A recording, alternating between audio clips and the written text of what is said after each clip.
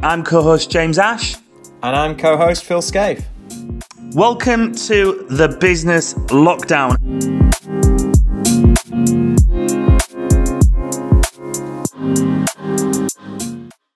Love to welcome on today's episode, Mr. Guy Wallace. How are you doing, mate? You all right? Yes, very well, James. Thanks for having Guy. me. How you feel? How you doing? Guy and I very well under the circumstances. I mean, I think that's probably up to like glass half full mentality. I mean, it's odd, isn't it? It's not great, let's be honest, but we're trying to be positive as much as possible. As always, James, yeah.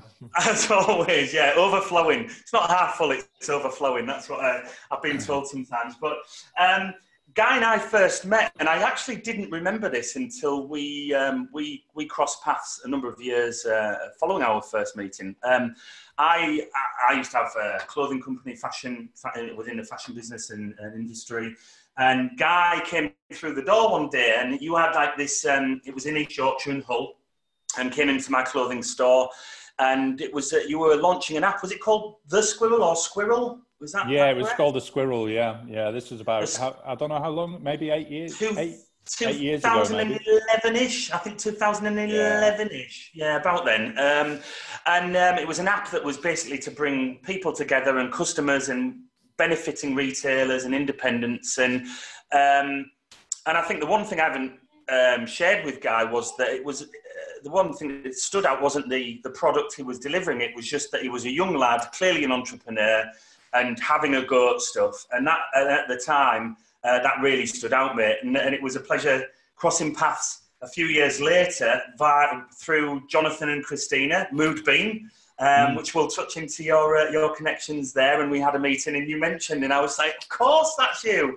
And so it's been amazing to see how you've grown and come through this crazy world of business and entrepreneurship. And let's admit, Guy has got a very nice office. So let's just, I've been in his office, and it's one of them where you sat there and you just go, I'd have this, definitely. It's the doghouse. You have to have somewhere where you feel at home when you can't be at home.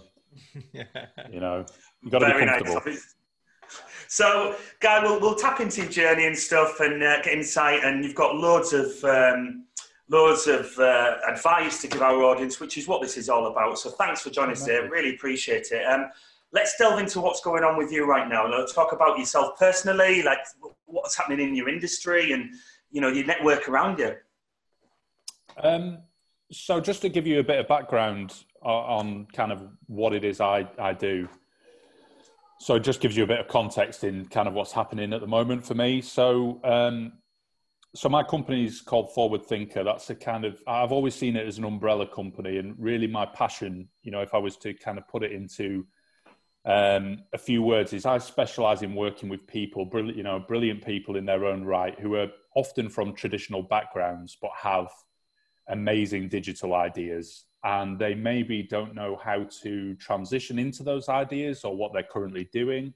And they maybe don't know how to actually, you know, what the future holds, how they, you know, foresee their ideas going, what technologies they need to bring in, how they're going to go about design or development or security. And, you know, so you could say from one point of view that, you know, my business has, you know, turned into, it's been many things in the last few years, but it's, you know, you might say that it's turned into a consultancy in a sense. Personally, my skill set is seemingly kind of unique in the world of in digital, whereas quite often you have designers and you have developers, and often those two pools seemingly don't mix. You have to have that kind of middle ground. And my background originally was in design. You know, my first business was actually a photography business, and I'll touch on that later on. But my degree, and, you know, since I was a kid, I've, you know, kind of 13 years old, started developing websites. You know, my degree was in computer science, and my passion is that middle ground, and it's working with people from a business point of view, but then bringing the design understanding and also the development. So my day might consist of, you know, it might consist purely of development work. I might be developing and coding, or I might be, writing documents or strategies, or I might be designing and putting ideas and concepts together. So there's a bit of a mix. Now, for me, at the moment, it's an interesting time, because I think for everyone there's I can only speak for myself, but so I work in an office environment. I work in a kind of tech hub, and I sometimes work at home. But the last few weeks, for me personally, there has been an underlying anxiety, I think, with what's going on,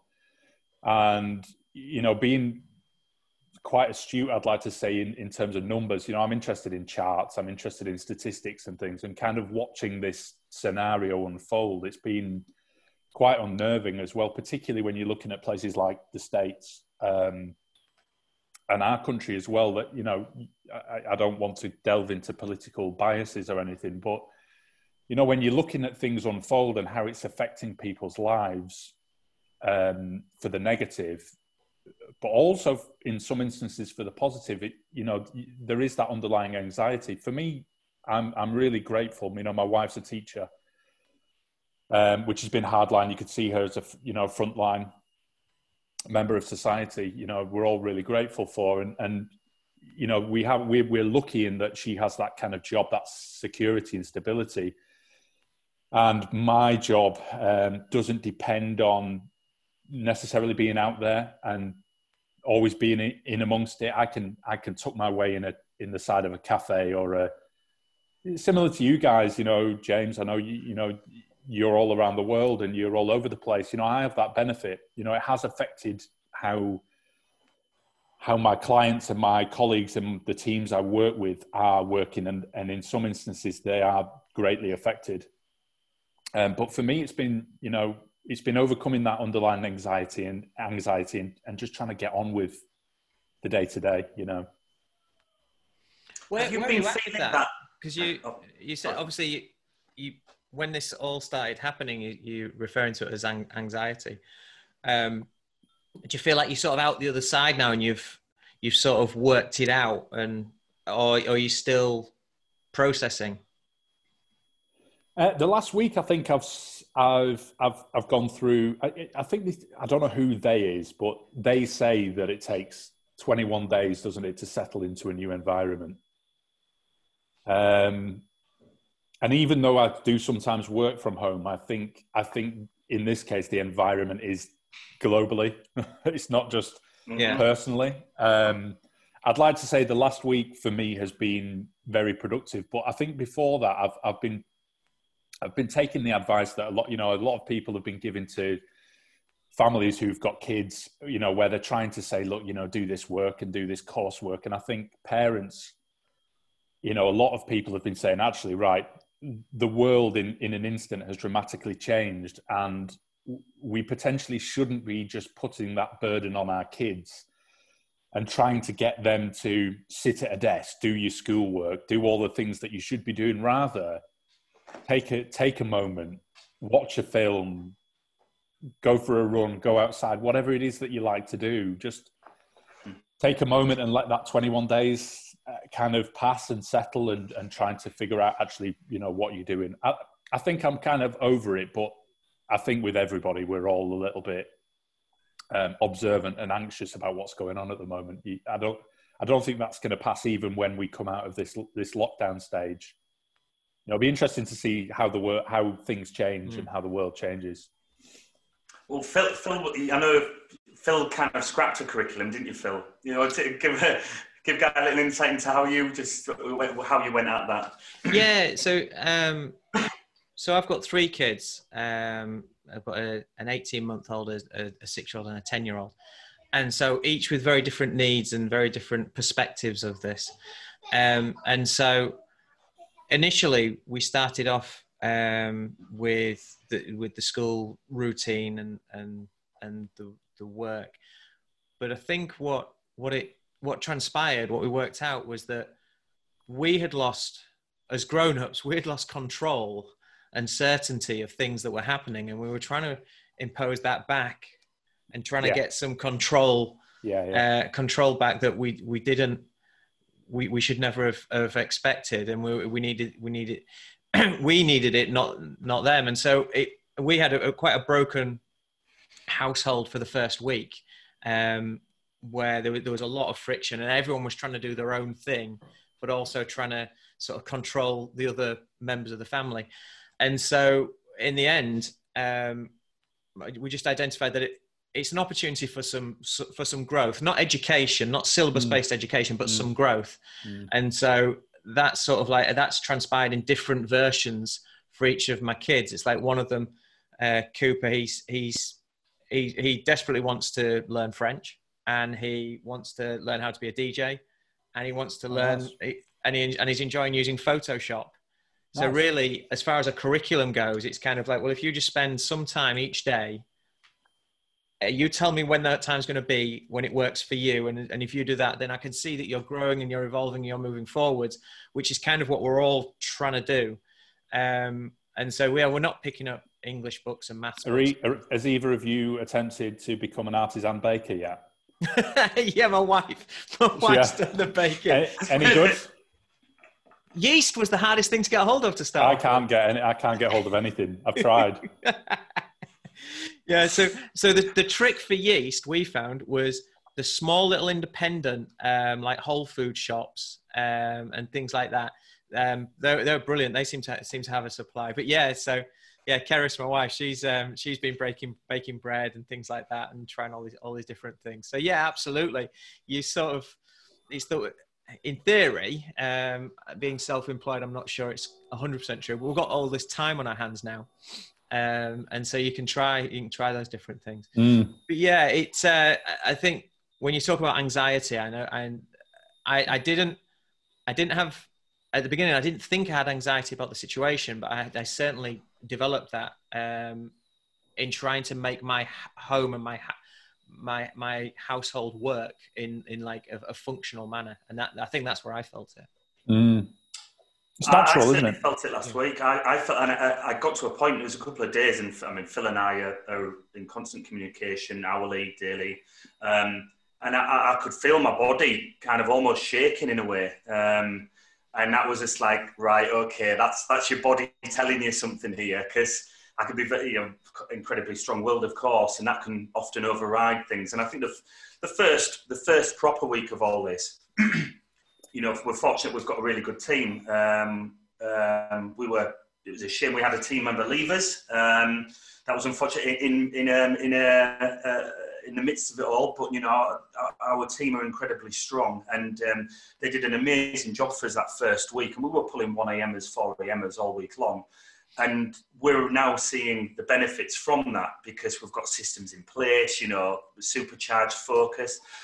But last week, I could see the impact of that week. I could see it on them. And I struggled with that, because I could see that, they were still so determined and driven, but, they weren't good. There was migraines coming in. I could see it in their faces. And so we had to respond and adapt to that, of course, as well. And this week, I think the Easter weekend coming up of 4 days has really helped this week, because we managed last week. I think all of us were feeling it after that first week of, right, we're attacking this and we're going for it. And now I spent last week and getting myself into a position to be focused and energized for the team in the way that we all deserved. And this week's been great. We've kind of, ironed out, like, we've got ourselves in check, and knowing that we've got a 4-day weekend ahead, and getting everything in place that the team can just shut off, completely shut off. It's kind of really interesting though, because, if we're bridging now the conversation into business and projects and things that you're doing, I've always found you kind of, if you put into that fight or flight kind of scenario, which right now, out of the hands of, millions of business owners kind of, in the country and across the world, where, everything was going absolutely great. And then overnight they're put into a corner where they have to make such decisions. You find that when you're running a business, kind of, there might be 4 or 5, if you've been running your business for about 10 years, there'll probably be 4 or 5 moments when you've gone, those pivot points, what the hell am I doing? and what we've kind of seen over the last 3 weeks, and in a lot of cases it's been really inspiring, is a lot of people suddenly plunged into that position, maybe for the first time, in kind of new startups, and then immediately having to think about how they deal with this and how they get perspective on what their business maybe should be or is going to be tomorrow or, next week. You see caterers having to deal with it. How do they step from the challenge of how do they bring technology, particularly technology has played the ultimate role in all of this. And one of my messages would be to kind of any business, if you're not digital now, why not? Why are you not thinking about that? You see, great. I was saying to James the other day when we were talking, you see these stories on the news of somebody who, maybe rents out a village hall every week to do yoga, and suddenly no one can go. But now they've got 15,000 people logging onto them on their, they're in their garage with a yoga mat and some makeshift lighting. And that person has realized that their world exists beyond the church hall four walls, which is really inspiring. So we can dwell on the negatives, but from hardship and from adversity comes innovation. Yeah, I was looking at a list of the businesses that came out of the last recession, and so many of the stalwarts now, like the Airbnb, Uber, Just Eat, things like that, they all came out of the last time the world went through this sort of thing, through innovation, through changing an old business model into something that now works in this new environment. So when you talk about restaurants and food places, the eat at home, that sector booms, but the eat out of home, that gets decimated. Hence where Just Eats comes in and things, which is obviously the ultimate digital platform, isn't it? But even then, with Just Eat, I don't know about you guys, and it's a real shame, but now you're really considering, like you would consider, when you're watching, I don't know, you're watching some series and you're seeing these people shake hands and hug and you're thinking, social distancing, but the same now when you're ordering your favorite takeaway, you're thinking, it's great food, but what's the process now? And so even this is a threat to, particularly with food. We couldn't get a Chinese the other day, a Chinese, takeaway. There wasn't a single one open. There's a massive drop in Italian takeaways around here. Now they could still actively do business, but the choice, obviously, and the maybe skepticism, or I hate to say it, prejudice, has made their business, at least in the short term, we don't know about the medium term, non-viable. So for a company like that, how do you sidestep and diversify into a side hustle, into something that you can do? It's very difficult for some people, but there's a lot of people who are putting some great thought into it and coming out with some exciting ideas, and even just for their own lives. Yeah, when you speak about the certain takeaways there, and I think we've thankfully the majority of people are sticking by the rules and of common sense and whatnot. But when you look at supermarkets and all the beer is sold out and there's a pallet full left of Corona, and you're like, what hope do we really have when that is the mindset of people? I don't know if you obviously in Turkey, I don't know if you're aware of this, but the last week in the UK, there's been people burning 5G masks because they're convinced that 5G is the government's way of transmitting the virus into the population. So, we see innovation and brilliance on one side, and we see naturally the balance of life. We have stupidity and, conspiracy theory on the other side. But, for me, I've been really lucky, and you know, in respect, and I don't, you know,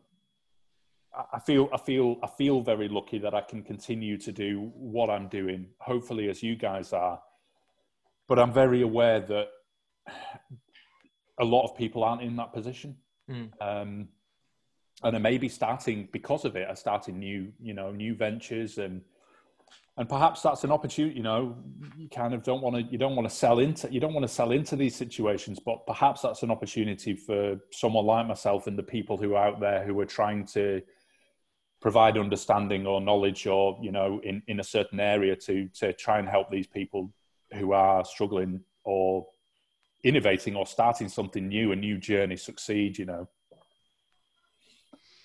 Yeah. So you, in your consulting, the clients who you've been working with, have you seen them making shifts and making changes? Have you got any? Yeah, because I mean, naturally, everyone's at home. So my clients are, you know, I have local and then international clients. So I have a client, for example, who's in the States, and they're having a really hard time. You know, just because of the family stresses, the worries, Medicare, and, you know, we're so lucky, you appreciate, you know, that we have what we have in this country, you know, the NHS. If something happens, well, you know, the United States doesn't have that.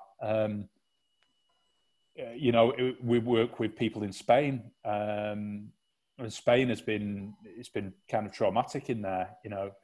So what I found is the big companies, where a lot of the work I will be doing, I'm talking kind of, you know, international companies there, a lot of the work I will be doing won't be core work on their core product, because that'll all be in-house. So the work I'm doing is usually satellite projects around their projects. So I'll be working with small teams now. You know, these are the kind of projects that are the first to kind of die down and you know, are put on hold. Luckily, you know, my focus the past couple of years, I was saying to James the other day, is my business has transitioned so much, kind of maybe every 5 or 6 months. You know, I've kind of tried to be reflective about who I am and what I'm trying to do, and I've never quite been comfortable with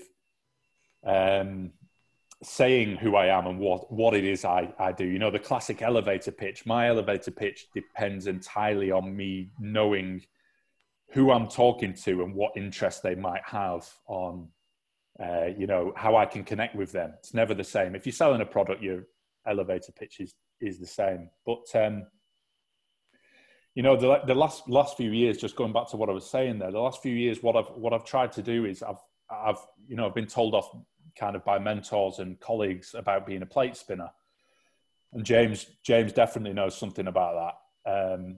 As a fellow plate spinner, you know, because of the type of person you are, you want to get involved, and you see opportunities, and you see the ways forward or better ways of doing things. But the last couple of years, what I've tried to focus in on, I think I've needed to correct that and focus in on kind of 3 or 4 really key projects. Moodbeam, I think you guys had Moodbeam, Jonathan and Christina on the chat a couple of weeks ago. Yeah. So yeah, there you go. So Moodbeam is one of those, kind of one of my main focuses, and it's brilliant in the idea, the concept, where it's come from.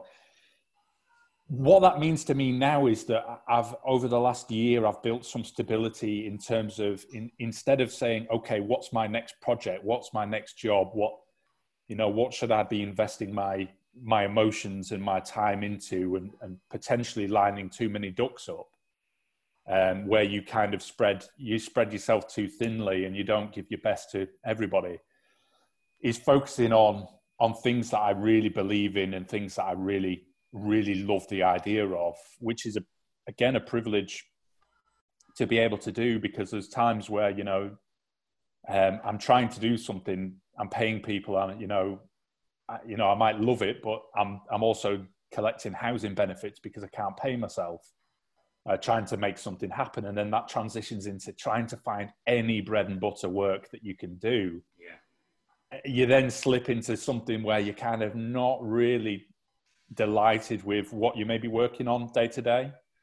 And I think at the moment I've kind of come to a point where, yeah, I've got that stability. I'm working on things that I love. And what a privilege there. So what springs to mind in being an absolute shocker of either an idea you've maybe tried to run with, or you've maybe really run with, or, you know, because we're with extreme optimism sometimes, you know, we never fail to be surprised along the way, or who comes on board, or we meet and spanners in the works might be thrown in. What springs to mind when you think of a shocker, guy? Well, I've cocked up too many times, James, to be honest. Okay. Yeah. Okay. Well, I'll say that I think the first when I met you, James, I think that was my most expensive lesson. Interesting. Expensive emotionally, financially, in all kinds of different ways. So just to give a little bit of background, I've always been into business all my life, you know, bartering and that, you know, the idea of transactions, doing something, commerce. But my first kind of business was when I was, and I'll briefly skip through this, but when I was studying, I bought a camera, my first camera. I've always loved photography. And so this is kind of 13, 14 years ago. And I basically set up in my second year before I was doing my dissertation, and kind of just as Facebook was coming about, I set up a project which was called Picture Yourself at the time. And, you know, I wanted to go out and have fun as a student. And I thought, actually, if I started, you know, photographing everything, I'll build this website, I'll put all the photos onto there, and I'll essentially start building a following, you know, in my own way. Because, you know, followings as such didn't exist. And you know, that we kind of got the entire campus plus a great deal of the public of Hull and East Riding onto this system within a year. And that soon moved into a point where I was then training photographers up, being an amateur myself anyway, and sending those guys out and paying them a wage. And what quickly happened was I was amassing this, you know, and forgive me, these are the days before GDPR. So I was amassing this data set that people didn't have in Hull or in any other city. So, you know, you have students coming in and then they leave 3 years later. So there's a transient market. And people didn't have enough time, companies didn't have enough time to be able to build a data set to market to them. So I very quickly had this marketing hub. And then I thought, you know, my business followed on, and I thought, well, I need to do something with this. Maybe this is my business. So I was just, you know, 18 years old, knocking on, you know, KCOM, KC, who were the, you know, the local telecommunications provider, knocking on with my fresh suit on at 18 years old and scruffy student haircut, and basically saying, look, I've got, you know, 40,000 people here that you don't even know exist. Do you want to pay me to email market them? Or, you know, I would never sell the data, but I would then say, listen, I'd go into housing companies, bars, you know, people like James, and he's in the vintage. This is actually when I first met you, James, for this project.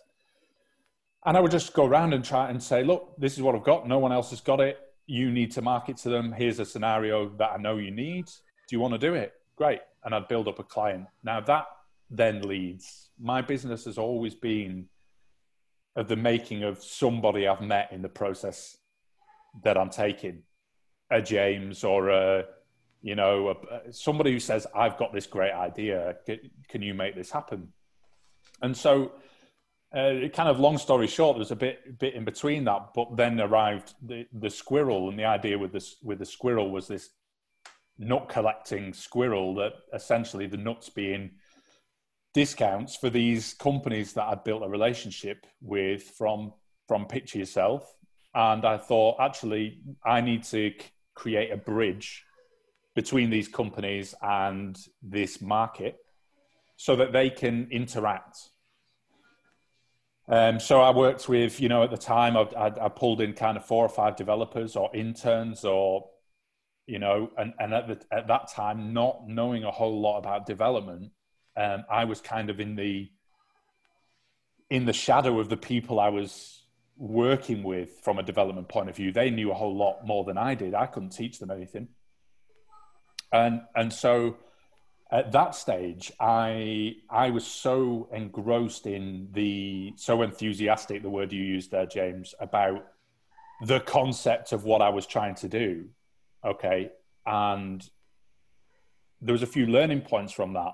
I put myself in a position where I had to find the money to pay the guys. Okay. So I was doing a full-time sales job. I was going out and meeting the Jameses and the bar owners, the restaurant owners, to sell to them this idea, to make it work, to get them on, to then pay the staff. But at the end of my day, I then had to try and figure out the ways to actually make the money in another way, bread and butter way, whatever it was, to then pay the guys at the end of the month. And it got to the point where I was actually, I was working maybe 2 days every day, weekends, and then going to get housing benefits at that time, which when you're kind of, that's not a great feeling. So I was emotionally drained, exhausted. And then all around me, there's a guy, and I don't know if he'll watch this, and if he does watch this, then I had a meeting with Paul Sewell, and Paul Sewell runs a great company called Sewell's, based in Hull. And I'd never really met Paul before, and I kind of rang him up and I said, look, I need a bit of time with you, and I want to tell you what I'm doing. And I went in, and the first 5 minutes, I unloaded everything like I kind of do. I unloaded everything that I was working on. And he was like, I know nothing about any of that, so I can't talk to you about any of that. But then he just proceeded for about 2 to 3 hours, just me and him. And I know how much his time's worth. He proceeded then with a flip chart to just unload on me everything that he's learned, everything, the books that I should be reading, this, that, the other. And one of the things he told me there was a book about, it's called The Dip. I think it's Seth Godin. I'm not completely sure, The Dip. But anyway, it was the way that he put it across to me, and he drew this valley, and it was like, okay, you've gone down into this valley. You are now standing at the bottom of this valley, and where you want to be is at the top of this. But there's a lot of things that you need to be taking into account here. You need to be looking at your well-being. Are you personally able to do this? Okay, which is, you're obviously going to, at a time when you're up for it, you don't want to be told no, and you want to move forward with your idea. But he was right, because I probably spent another year working on this, and then I got to the point where I was absolutely exhausted. No money. I wasn't bringing, so many lessons. I was building a product that required the chicken and the egg scenario. You needed the people to get the businesses to get the people.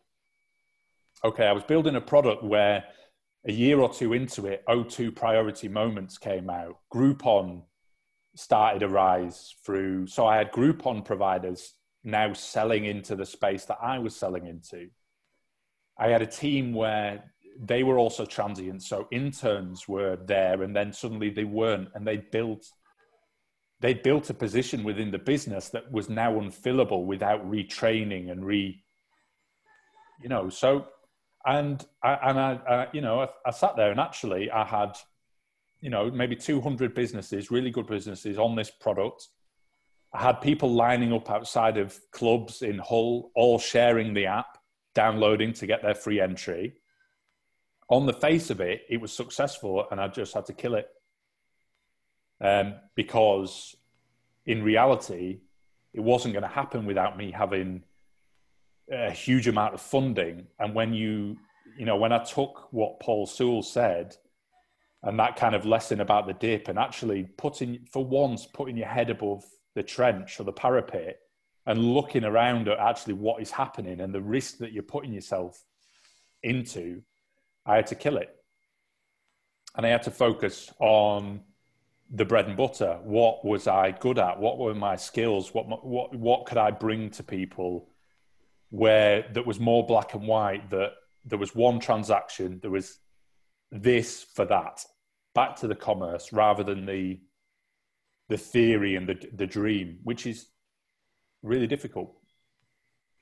So what's the key? Because we always ask, like, what piece of advice would you offer our audience? And that can be based on anything. But I think that's an amazing story and great insight for us. That's incredible.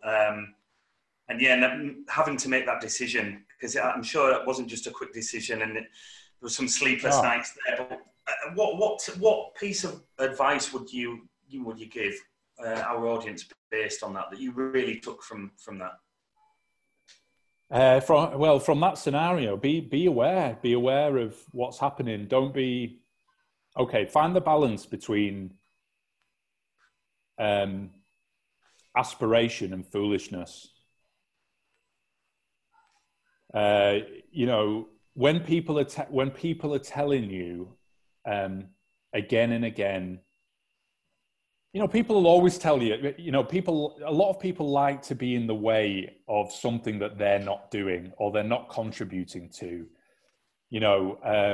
People will always tell you, you can't do that, but what about this? Have you thought about this? And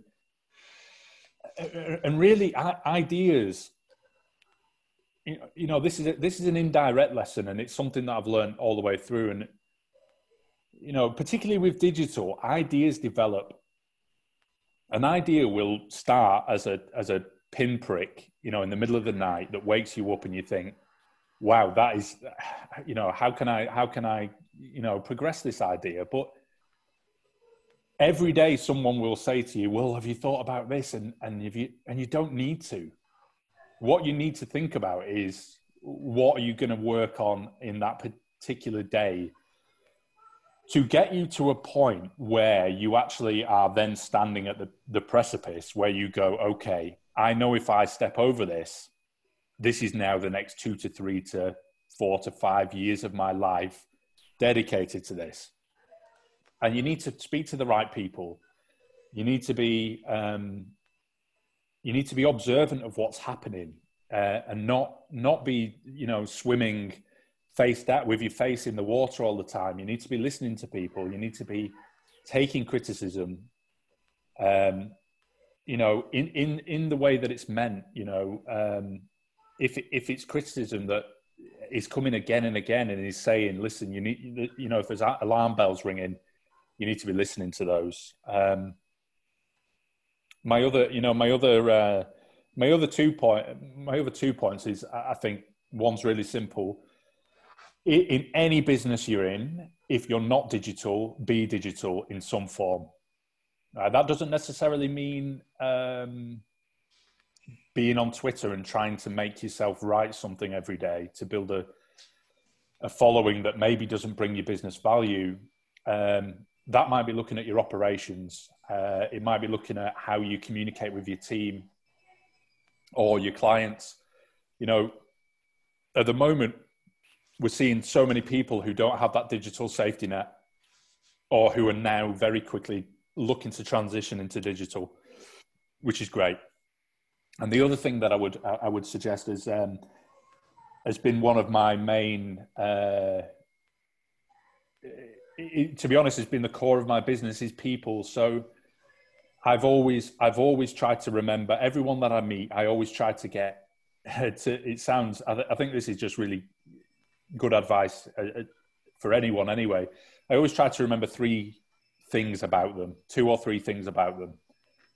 I always try, and even if I'm sitting on a shared table with someone on a train from Hull to London, I try to find out what they do. Okay. And I try to think if there is any possible opportunity even in 5 years' time, that I might want to connect with that person.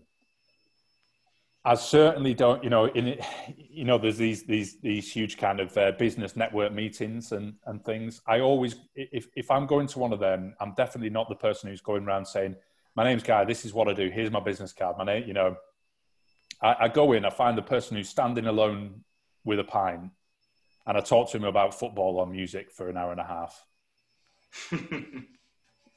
because that's how it works, isn't it? You then learn something else the next time.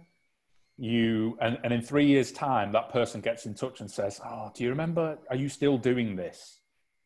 And so the other bit of advice is, it can be a long game. It's a long game, and treat people with respect and try and learn about what other people are doing. Create a, so cliche, create a network, but create a network of quality people, and learn about them. Yeah.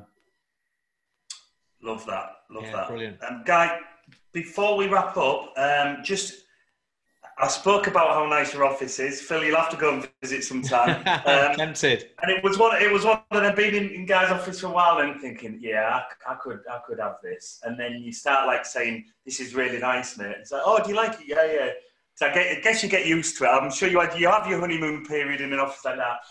And then there's just amazing photographs in lovely frames that just sign this office off. And then you said, "Oh, I took all of those." I was like, "What?" And then we went down the conversational path of how you got on stages and shot artists and stuff like that. So I think to wrap this, I'd love to know what's your favourite photograph you've taken that's on your wall in your office and why. Yeah, well, to be honest, I did say I'd mention that. I will answer your question in a second. I know that I've answered with particularly long rambles in this interview. Oh, we love it. But the biggest turning point in my life, apart from doing the course that I did, was buying a camera. All right, because it makes you look at everything through a lens, through a very different kind of medium than you usually do. And as James just alluded to there, and Hull University won't condone this, but me and a couple of friends for a few years essentially contacted festivals all around Europe and pretended we were journalists working for the university magazine. So with that, we got press passes to these festivals. So there was, and I'm a big hip hop fan. Big into my music anyway, but I do love hip hop, and a lot of these festivals were alternative music festivals. And there was a bouncer. I was at the front of the stage, and I said to the bouncer, who was Belgian, I think, "Do you mind if I sit on the stage?" And we were watching Wu-Tang Clan. Now, if you're a hip hop fan, Wu-Tang Clan, their album, 36 Chambers is probably in your top 10. I had the baggy jeans and the chains coming off and playing basketball every waking hour, So Wu-Tang Clan were playing, and the bouncer let me sit on the stage. And at one point, so I was watching, I'd never seen them before. I was photographing them as they were jumping over the top of my head onto the speaker that was behind me to 100,000 people who were to the left of me singing every word. And there's a couple of pictures, one of them's on my wall, that to anybody else will look at it. The thing is, with my pictures in my office, anyone will look at it and they either think, "Oh, you've just pulled that from somewhere," or, it doesn't really mean a whole lot without the context. But every single picture there, when I give it in my head the context and the emotion and the feeling of when I was there, it was really special. And that's all because of blagging, really. That's another, blag. Tip number 4. Beg, borrow, befriend. If you're starting a business, do those 3 things. Try and get what you can, So Wu-Tang Clan, and then also there's a picture of some killer whales in Vancouver when I was with my wife a couple of years ago, coming alongside the boat. So that's it. Awesome. Guy, we could talk forever. But we do know that you're going through a rebrand process with your business. Yeah. And we've already said coming into this that we'll definitely love to connect when you come out of that. And I think that'd be great as a subject to give insight into rebranding. And you know, we can always say we should have done it sooner, or we've done it wrong, or we've spent too much money, or we shouldn't have rebranded. You know, all of those things. Yeah. So I think that'd be a great episode to focus on when you come out of that, and hopefully by then we're in a much different position, all of us. We might have all rebranded by then. So very good point. Yeah. On that point, Guy, it's been an absolute pleasure. Thank you for joining us. Yeah, thanks guys. See you all later on. Thank you so much for joining us on the Business Lockdown. Please comment, like, share and subscribe to help build our global community. We look forward to seeing you all soon.